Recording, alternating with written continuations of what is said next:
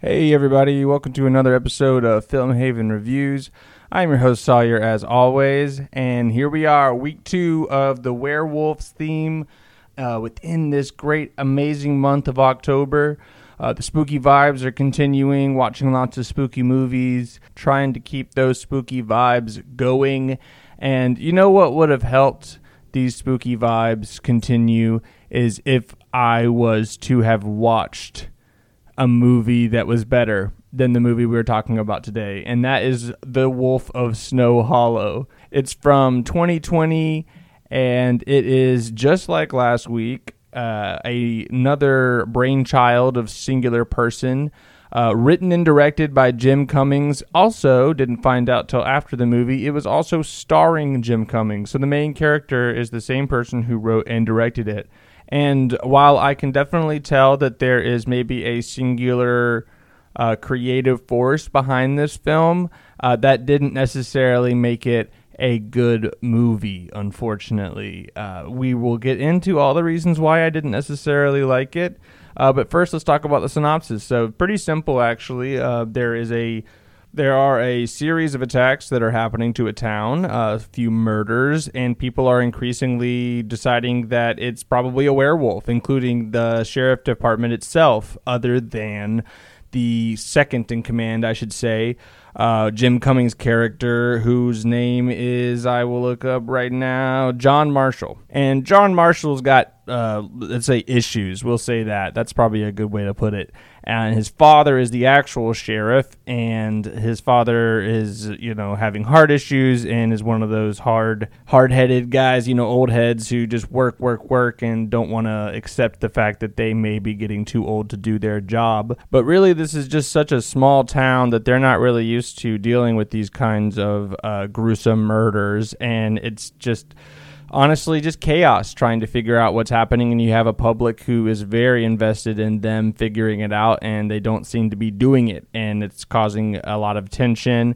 And John Marshall's character, who is a recovering alcoholic, is falling off the wagon, and things are just getting crazy. So that's basically the gist of it. There's more to it, obviously, as things go on.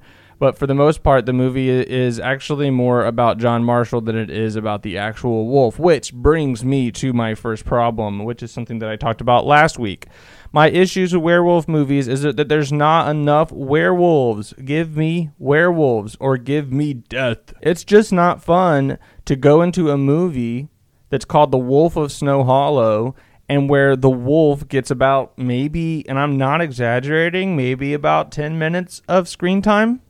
Maybe? Probably less, honestly. And that just seems criminal to me. I understand that the movie was actually more about John Marshall's journey through alcoholism, I guess, or dealing with his issues with his father and with his daughter, but I didn't want to watch that. I wanted to watch werewolf stuff, and I didn't get it. And that's not even really the biggest issue of the movie, even though that is probably my biggest issue. There are other problems with this movie as well, mainly the tonal changes. Now, some critics have lauded this movie, saying that it balances the tones perfectly in order to give you a jarring switch between drama and comedy and then moments of shocking horror. And that's baloney, man. It's chaotic. It's a chaotic movie, and not in a way that's fun. Scott Pilgrim vs. the World, Everything Everywhere All at Once, was that movie that I watched last year. It was so good. Bullet Train. Those movies are chaotic in a way that is awesome. In a way that is genius. This movie is chaotic in a way that is jarring, in a way that is confusing, and in a way that is, quite frankly, annoying. So as soon as you actually get introduced to these characters on the sheriff's force, there's just so much animosity between everyone, and I'm sure that Jim Cummings was meaning to do that. I mean, that's the thing. Everything in this movie seems intentional. I don't think that it's unintentional that there's a chaos or that there's abrasiveness within the characters' relationships, but it's just not entertaining, and it's not, it's just not maybe the movie for it. That's the thing. Like, you can have these really awfully sad and abrasive, family dynamics and just relationships between characters in a drama, but then trying to throw like dry humor on top of a classic like werewolf story. It just seems like he's just, really trying to do too much, and none of it really works for me. Now, don't get me wrong. Okay, I'm going to maybe soften the blow a little bit here. There were moments that I laughed. There are moments that were funny and maybe clever and witty. There were some good cinematography, some beautiful shots. There definitely was some creative things that were being tried here, like they were trying to be done. And there was a twist in the movie that I thought was maybe stupid, but at the same time, I could see why some people would say that was that it was maybe like not pushing the envelope, but maybe changing things up a little bit.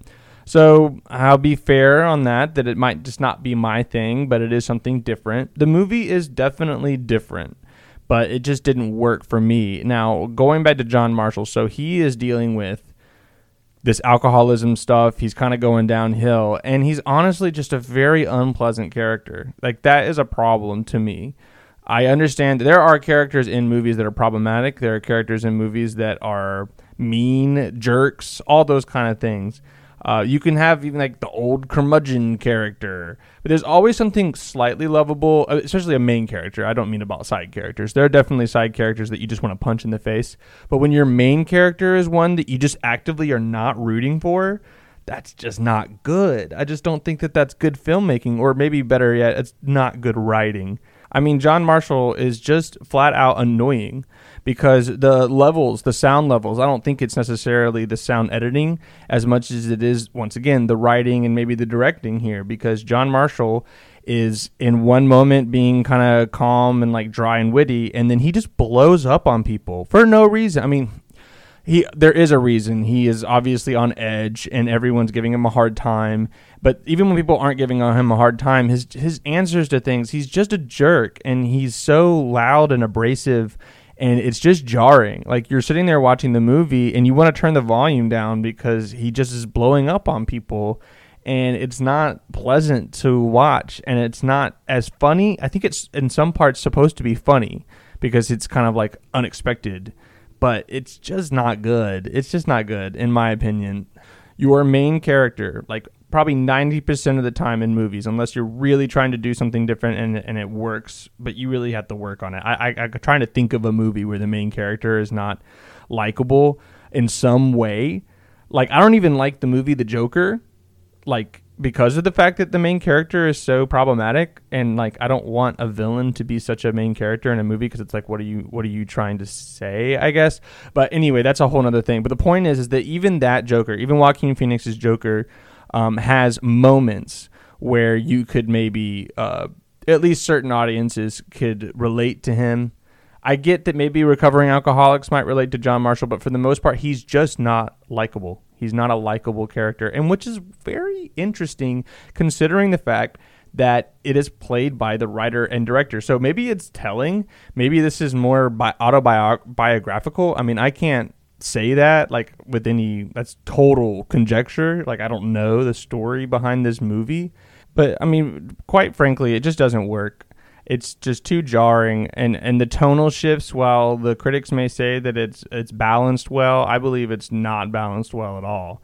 And there is just a few moments of crazy violence, and then there's mostly just this one character going through and yelling at everyone. And it like, there's parts of it I want to like. I like the idea of like a standard true crime take on the werewolf genre. So like a sheriff's department that has to put the pieces together in order to find the werewolf or figure out who it is. You know, that idea of the investigation, the mystery, stuff like that. I think that's interesting, and I kind of wanted to get into the true crimes part of it, but they're too busy yelling at each other. Like, all the characters are just like mad all the time, and it just gets old really fast.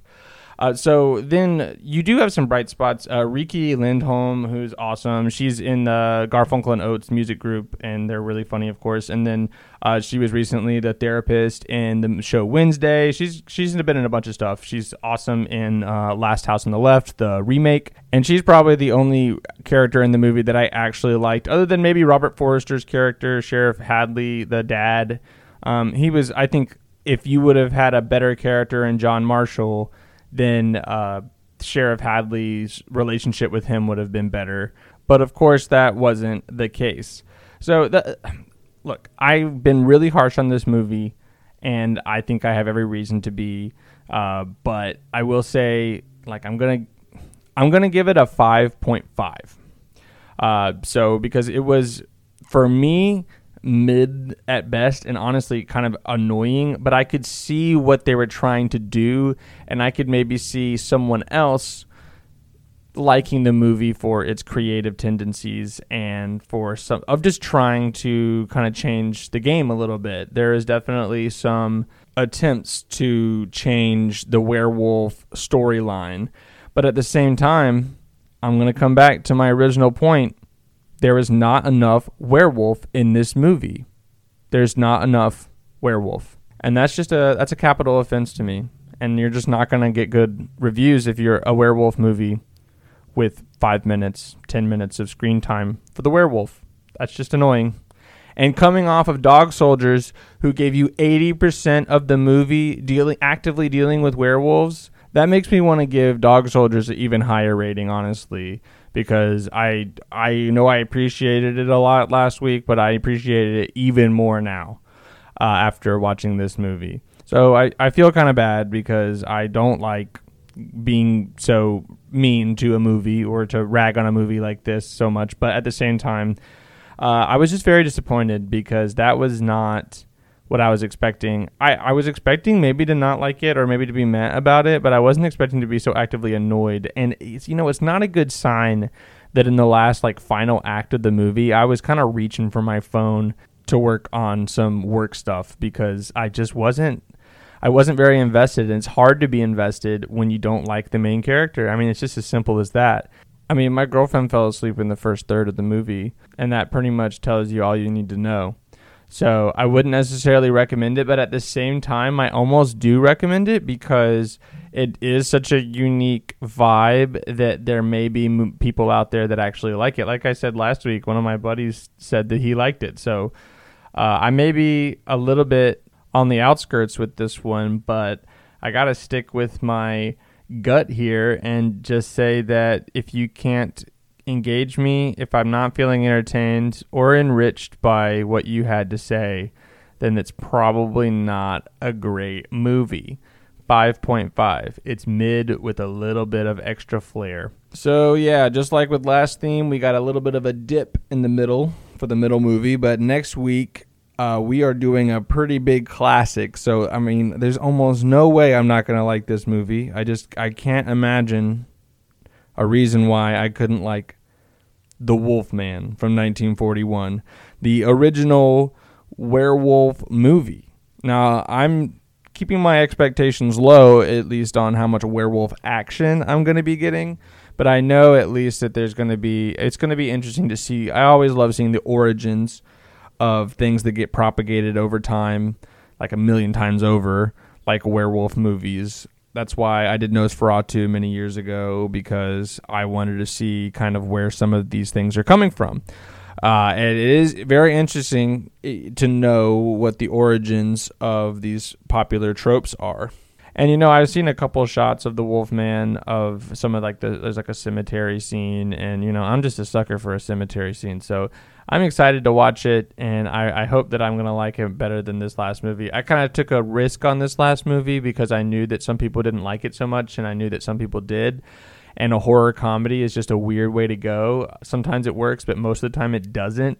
And so I think there was a part of me that was maybe holding out for this movie to be better than it was. And then when I watched it and was so annoyed, it just really put some salt on that wound. So that's it for this week. And hey, you might notice an extra episode in today's feed. You should go check that out because I'm doing a very special episode where I rank all of the Friday the 13th movies. It's kind of a longer episode, and it's a little bit of a different format that I'm used to doing and that you're used to listening to. So I think that was going to be really fun for people to see a little bit of a different style for the podcast, and I just want to do some extra stuff because it's Halloween time and it's October, and this is just the time to really get into the spooky stuff, and I'm used to doing a bunch of stuff for it, so I wanted to give you guys some extra content. So go over there. It should be the next episode on the feed, and watch it, because if you're into Friday the 13th,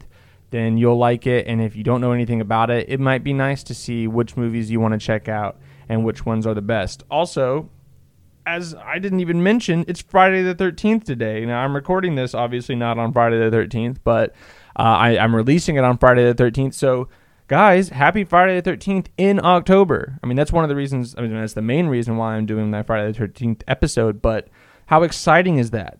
How often does that happen? I really don't know. I wonder. But Friday the 13th, during the spookiest month of the year, it's just like amazing. So, it's Friday the 13th right now, today. You guys go listen to the episode about the ranking the Friday the 13th, and then go watch whichever ones sound the best. And if you are a fan already, go watch your favorite ones, or watch all of them, because this is the day to do it. I hope you guys have a good week this week, and I will see you next Friday.